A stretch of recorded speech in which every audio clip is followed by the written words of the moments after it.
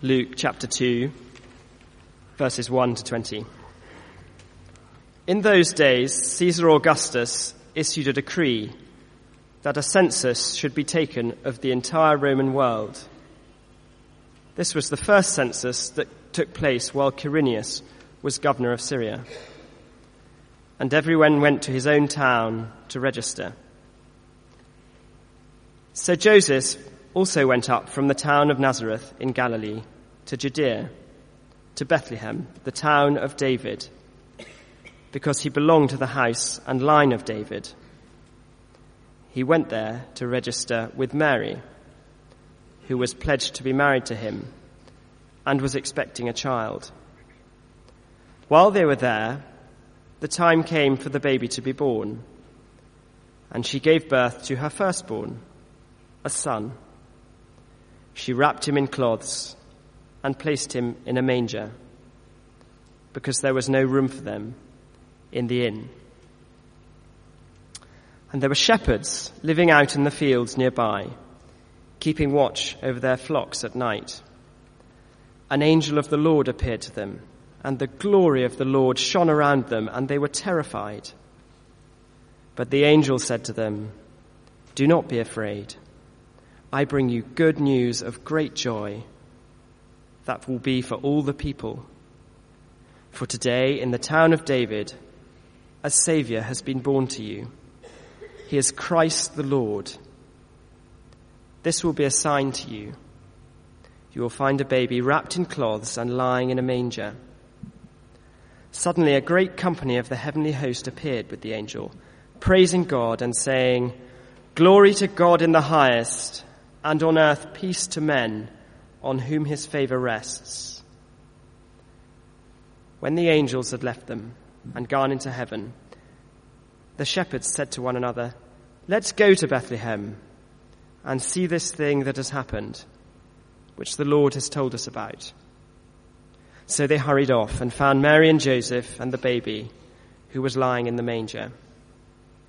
When they had seen him, they spread the word concerning what had been told them about this child. And all who heard it were amazed at what the shepherds said to them. But Mary treasured up all these things and pondered them in her heart. The shepherds returned, glorifying and praising God for all the things they had heard and seen, which were just as they had been told. Well, good evening. Let me add my welcome. My name is Matt Fuller. I'm one of the staff ministers here. And it isn't long to Christmas. I don't know how you're doing with your shopping. And if you're one of those people that excites or panics, I read you read in the paper, £47 billion spent in the UK on presents this Christmas. That's more than I earn in a year. Peak spending was this Friday lunchtime between 1 and 2. £27,000 per second was being withdrawn from cash points. Wow. Now, the average, I don't know how organised you are. Of course, Friday may have been a good day for the average man. By all accounts, this is in the papers as well. The average man spends less than an hour doing all of his Christmas shopping. Which sounds bad, but let me just reassure you as a man, the thought that goes into those. All year, the planning goes into those things. It takes a lot of effort. Now, I don't know about your shopping, but my hero, certainly my shopping hero, but in fact my new hero this Christmas is Jordan Cox. Did you read about him this week? Jordan Cox, a 16-year-old from Brentwood in Essex. Here he is, perhaps. There he is. He's my new hero. From Brentwood in Essex, known by many, perhaps, as the home of Towie, the only way is Essex, known to many others as my hometown, where as a result of growing up there for 40 years of my life, I've endured much abuse of being an Essex man and all the associated negative connotations. But Jordan Cox is the new hero of Essex, to my mind. Did you read about him in the paper? So he spent the last month, the month of December, collecting vouchers online, newspapers, magazines, went into his local Tesco's and did a shop for £600, which cost him 4p. All on vouchers. Never again will you ignore them in the paper, will you? And the full list is quite extravagant, really, of what he managed to get for his £600, which he then gave all away. Gave all of it to those with no food this Christmas, shelters, homeless shelters, those families on the poverty line. But it sounds like a Christmas song. He managed to accumulate, amongst other things, 40 black puddings, very Christmassy, 200 packets of biscuits, 23 cheeses, 160 yogurts, 4 Gressingham Poussin, 36 packets of falafel, 23 packets of mints, and a trolley load of Haribo. By all accounts, it took him an hour to get through the till, all those vouchers. At first, the other people in Tesco's were a bit irritated.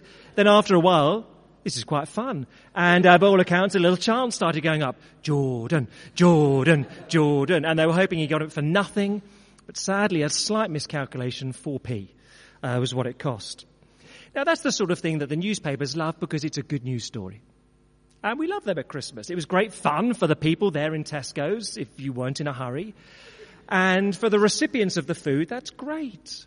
Many of them would have had very little. And now they get a Poussin. And hopefully 1 or 2 instructions. Doesn't need quite as long as the turkey, does it? But that's good news. That's a good news story at Christmas. We like those.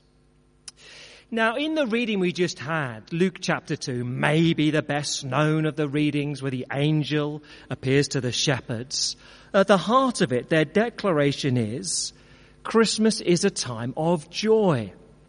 Good news of great joy for all the people. And my question simply, for a few minutes this evening is that what Christmas is for you? Good news of great joy.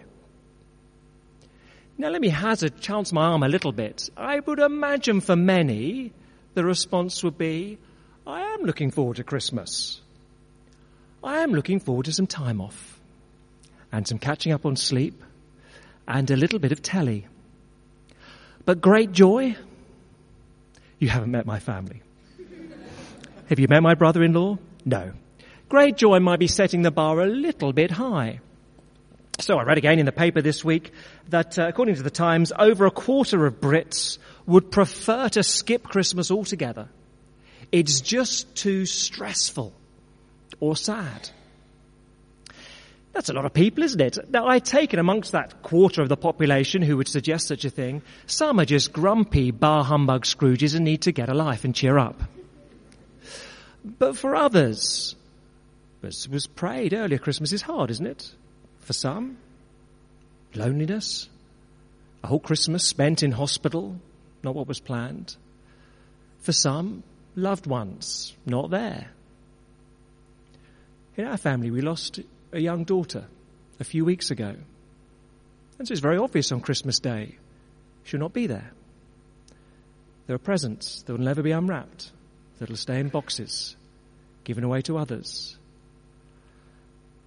And so for some, great joy. And yet the angels would insist to us, so look, regardless of circumstances, regardless of what has happened this week, this month, regardless of threats to your work, anxieties over other issues, Christmas is meant to be good news of great joy for all people. So very briefly, I want to say, look, how can it be great joy, not just a few days off, great joy? How can it be great joy? And then very briefly, then we'll look at 3 different little responses. Why is it such good news then? And a little reading, the reading that we had in Luke chapter 2, it appears in the middle, then the angel appears. So verse 9, an angel of the Lord appeared to the shepherds, the glory of the Lord shone around them, and they were terrified. Do you reckon? I would imagine 1 or 2 of expletives may have been ushered by their lips. Golly, that was exciting. They were terrified, but the angel said to them, don't be afraid. I bring you good news of great joy that will be for all the people. Okay, why? Verse 11, the answer. Because for today in the town of David, a Saviour has been born to you. He's Christ the Lord. So on one level, it's very simple. Why would you have the most extraordinary joy at this Christmas time if you know that a Saviour has been born? Does that work for you? Well, let me put it this way. I don't know if any of you read of Oliver Lawrence. Oliver Lawrence, 3-year-old boy who had severe heart failure. And at the beginning of the year, February 2013, he was put on the register for a heart transplant. As the year progressed, as the months went by, he got worse and worse and worse and deteriorated. It got to September, no potential donor found. And the doctors said to his parents in September, "We'd be thrilled if he makes it to Christmas, but you need to know, if there's no donor, this will be his last. We want to prepare you for that." A few weeks after that, tragically, another little girl died of a similar age, and her parents kindly said yes to the heart transplant. The operation took place. Oliver received a new heart. Obviously, he has to, for a period, he's in hospital. Body tries to reject it. But 12 weeks after the operation, at the beginning of December, he left. And he's at home this Christmas. Now, that's good news for the Lawrence family. His mum was interviewed in the paper, and very sweetly put it this way: "You can't buy someone the gift of life. You can't get it off the shelf in a shop. You can't get it from the internet. And this year, a grieving family have given Oliver that gift, the gift of life. And this Christmas will be the best ever in our household." Now that we get. Why will there be great joy in the Lawrence household this Christmas? Well, because they thought their son would die, but he's been saved from death. I mean, you get that. There's a pretty big celebration going on when you thought you'd lose and the son is going to live. Now, in a somewhat similar fashion, the reason the angels were able that first Christmas to say, "A Saviour's been born to you," is because upon us, each and every one of us, is the sentence of death. That's what you and I face. I mean, as I stand here this evening and say, God has sent a Saviour into the world, instinctively, what might you think? Okay, the world needs saving from global warming, terrible recession, Simon Cowell, whatever your answer may be. I mean, I have all variety of answers.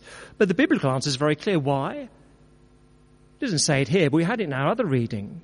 Joseph was told, call him Jesus, which means he will save his people from their sin. Now, in the 21st century, we have a bit of an issue with the word sin. What does it mean? In common parlance, sin is something which is a little bit naughty, but generally quite fun. Isn't it? That's kind of what we mean by sin. So a little while back, my sister was on a diet, and she was allowed 5 sins a day. And if I remember rightly, a chocolate wafer is 2 sins, a bag of crisps is 4 sins. You can't have both. That puts you over the sinometer. But you're allowed 5 sins a day. In other words, you're allowed a few things which are a little bit naughty, but you'll enjoy them. And I guess in common parlance, that's all we think of as sin. It's a little bit naughty, probably shouldn't, but it won't do any harm to anyone. But it's not how God sees it. The reason he sent a Saviour into the world was to save from sin. I guess there's a number of ways you could define that, but one would just be there is a selfishness in the heart of every human. A self-centeredness, a selfishness, which puts prioritizes ourselves ahead of others, ahead of God. And what is that sin? Our self-absorption. You can see it very easily in children, and it's quite funny in them sometimes. I was with a friend a few weeks ago, and he was there with his son, about 3 years old, said to his son, "What do you think Mummy would like for Christmas?" The son paused. "A new Thomas the Tank Engine." Really? Is that really what you think Mummy would want? One with batteries that speaks. It's sort of going high tariff. Now, of course, in one sense, you'd expect that from a child. They just view everything from their worldview, and they just all say about themselves. In an adult, it's less attractive when it comes out. And, of course, we're a bit more subtle. We can look around and think, yes, I know I'm selfish, but it's not that bad, because there's always someone worse than me. And that's how we play ourselves on side. Okay, I'm a bit bad, a bit self-absorbed, but there's someone worse than me, so I'm okay. Everyone plays that game. Ronnie Biggs, great train robber, died in the middle of this week. And I was reading some stuff he said not long before he died. He described himself as a bit of a lovable rogue. And that's how he liked to view himself. The fact that all those years ago he destroyed a couple of people's lives, they never recovered, those driving or involved in the train robbery. The fact that he nicked quite a lot of money, other people's money, and lived off it illegally. And just, I'm a lovable rogue. I do one or two things, but you've got to love me really, haven't you? Well, a friend of mine works in Brixton Prison. It's very interesting. There's a very obvious hierarchy in prison. Everyone looks down on someone else. So top of the tree are the armed robbers, because they tend to be organised crime lords. So they've got connections, don't mess with them, you get into all sorts of trouble. So the armed robbers look down upon the drug dealers. The drug dealers look down upon the petty thieves. The petty thieves look down upon the murderers. They're unpleasant people. The murderers look down upon the rapists. They're terrible. The rapists look down upon the paedophiles. And the paedophiles? Well, apparently they're just misunderstood. That's all they are. They've not done anything wrong, just misunderstood. It is very striking in that setting. Everyone looks down on someone else and says, all right, I've done one or two things that are a little bit wrong, but I'm not as bad as them. And so basically I'm okay. Look, we can all play that game. And all of us do. We can always find someone who is worse than us, but that's not the point. God says the problem in this world is the selfishness in the hearts of every individual. Nelson Mandela has just obviously recently been buried, and he was, for a time, of course, the saviour of South Africa. He prevented civil war breaking out between whites and blacks. An extraordinary man of forgiveness and reconciliation, the saviour of South Africa. Is it problem-free? Or is the crime rate there horrifically high? Well, he can do something for a while, although now he's retired and now dead. But the problem is there. The problem is the selfishness in human hearts. And that's what we need saving from. Now, you could, of course, sit there and think, well, that's all very well and good, but I don't particularly care, and I'm not even entirely sure I'm still not convinced I'm that bad or that selfish, so go away and let me sing in a moment. You can, of course, go through the whole of your life saying, there's no God, and I don't care. In a similar sort of way, you could go through the whole of your life saying, there is no sun. There's no sun or stars like it, and I don't care. The thing is, if you deny the existence of the sun, you still receive its benefits. You still get light and life, and there is growth. But if you were cut off from the sun forever, somehow this planet span out of its orbit, cut off from the sun forever, darkness, death, gloom is all there would be. So we can go through this life and say, oh, there's no God, it doesn't really matter, but you still receive the benefits of living in his world, of life, and the pleasures that he's given.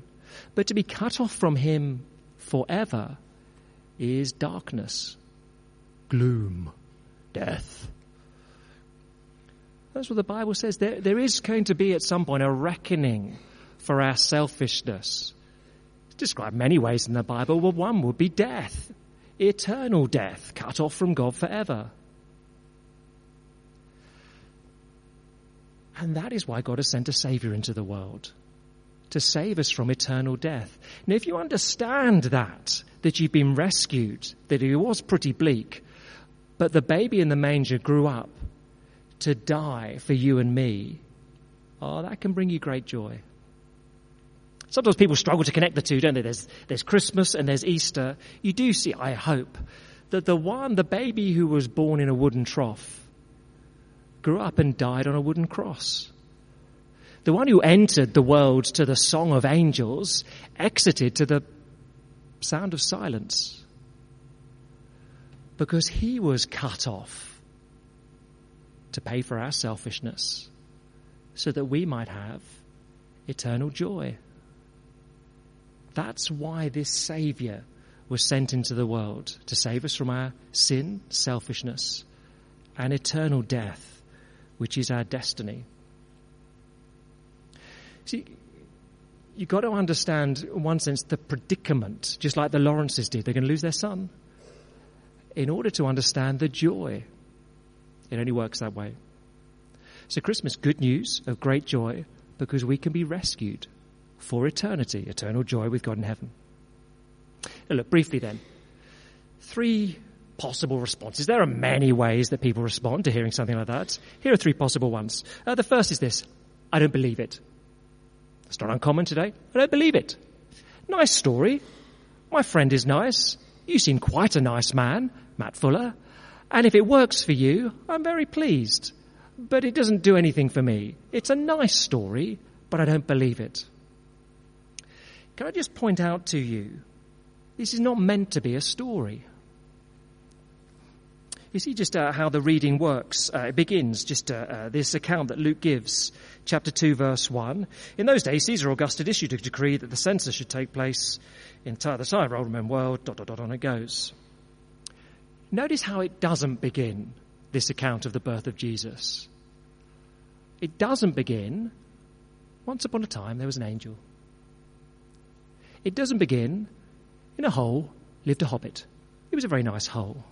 And I'm going to tell you a story. It doesn't begin, a long time ago in a galaxy far, far away. Now, all of those introductions are saying, sit back and enjoy in your chair this lovely story I'm going to tell you. It's a story. It's a nice story, but no more than that. It might be fun or it might not. Depends if you like those sort of things. This begins by saying, do you remember when Caesar Augustus was the Roman emperor and Quirinius was the governor of Syria? Now, the overlap between those two, it's somewhere between 12 BC and 9 AD. This is history. You can pinpoint it. It's fact. Bethlehem, it's a place. It's real. It's not the Shire. You can go there.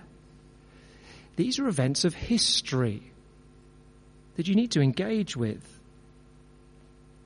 Please don't do what I slightly call, forgive me for this, I sometimes call it my grandma's approach. My nan is no longer with us, but in her last few days, or last few years rather, her engagement was limited. So whatever you told her, the response was pretty much the same. Nan, I've got a new job. That's nice, dear. Nan, we're going to have a baby. That's nice, dear. Nan, we're moving to London. That's nice, dear. Nan, I've been bitten by a vampire. I'm joining the ranks of the undead forever. That's nice, dear. It's everything the same. She just didn't really ever engage with it.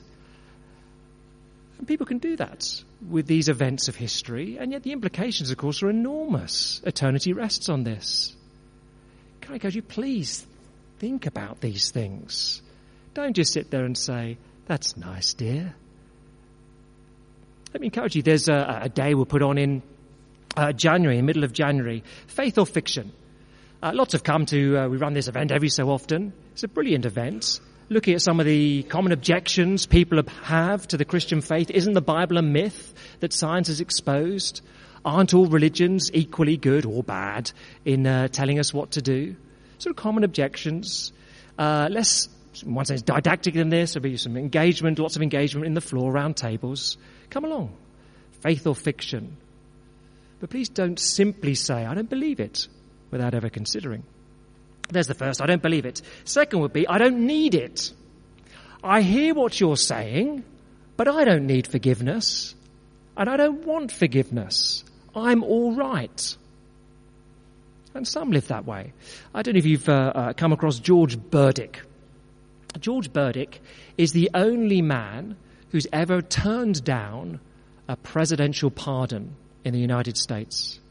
You know, presidential pardons, normally the president gets to the end of their term and dishes out a lot of pardons to friends or people who are worthy, some slightly contentious.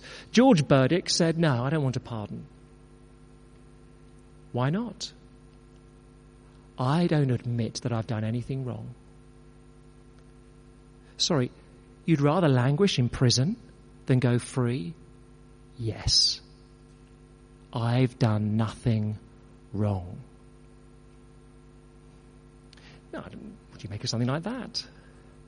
And yet that is the response a number would have to the Christian message. Okay, yes, you say, I am guilty of selfishness and I will be cut off from God, all well and good. I've done nothing wrong. I would rather endure whatever God has got for me than accept that I need to be forgiven, need to be saved. I don't want to be overly blunt about it, but for George Burdick, the issue is simply one of pride. I don't want it to be this way. I really hope that wouldn't be the reason why you don't consider Jesus carefully. So look, I don't believe it, I don't need it. The third is just the shepherd's response. I don't believe it, I don't need it. You're still in the same predicament. The Saviour who comes does nothing for you if you reject him. But the shepherds, let's look at their response briefly, then we're done. The shepherds, of course, very different. Verse 15. When the angels had left them and gone into heaven, the shepherds said to one another, this has got to be abbreviated, isn't it? If Ron Weasley was one of the shepherds, what would he say? Crikey! And shake his head. I mean, this is pretty dramatic. I take it was a little more than that was said. But the shepherds said to one another, let's go to Bethlehem and see this thing that has happened, which the Lord has told us about. Interesting. Let's go and see if it's true. Which they do. So verse 16, they hurried off. They found Mary, Joseph, the baby lying in the manger. What did they do next? Verse 17, when they'd seen him, they spread the word concerning what had been told them about this child. And so they told others. I take it that in the first century, just as now, many would have said, oh, look, if an angel appeared in the sky to me and then brought his mates over for a sing-song, I'd have a bit more interest in what was going on in the first century. But I'm afraid that's not how God does things. In the first century, many people just got a smelly shepherd telling them what had happened. You might want an angel, you just get a smelly shepherd. That's how it is sometimes. But the facts remain the same. So they go and they look. And verse 20, the shepherds returned, glorifying and praising God for all the things they'd heard and seen, which are just as they'd been told. So the shepherds went back home. They returned to their flocks and went back to their wives and back to their lives. But they were never the same again. They were transformed by what they heard and what they saw. And therefore for them, Christmas was great joy.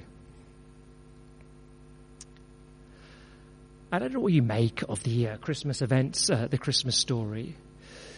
If you get it, if you understand why this is good news of great joy because a Saviour has come, then Christmas and this week is a time of fabulous joy. I don't know what's going on in your lives, but regardless of threat of redundancy, disease, sickness, death, loved ones gone, the knowledge that you've been rescued from eternal death for eternal joy brings a frivolity, brings a contentment to life now, and of course makes all the difference for where we spend eternity. So I don't know what you make of that, but let me encourage you, don't take the easy route. Oh, I don't believe it. Oh, I don't need it. Why not try embracing it, or at least investigating it? Because the shepherds are transformed, and you could be too. Let me lead us in prayer.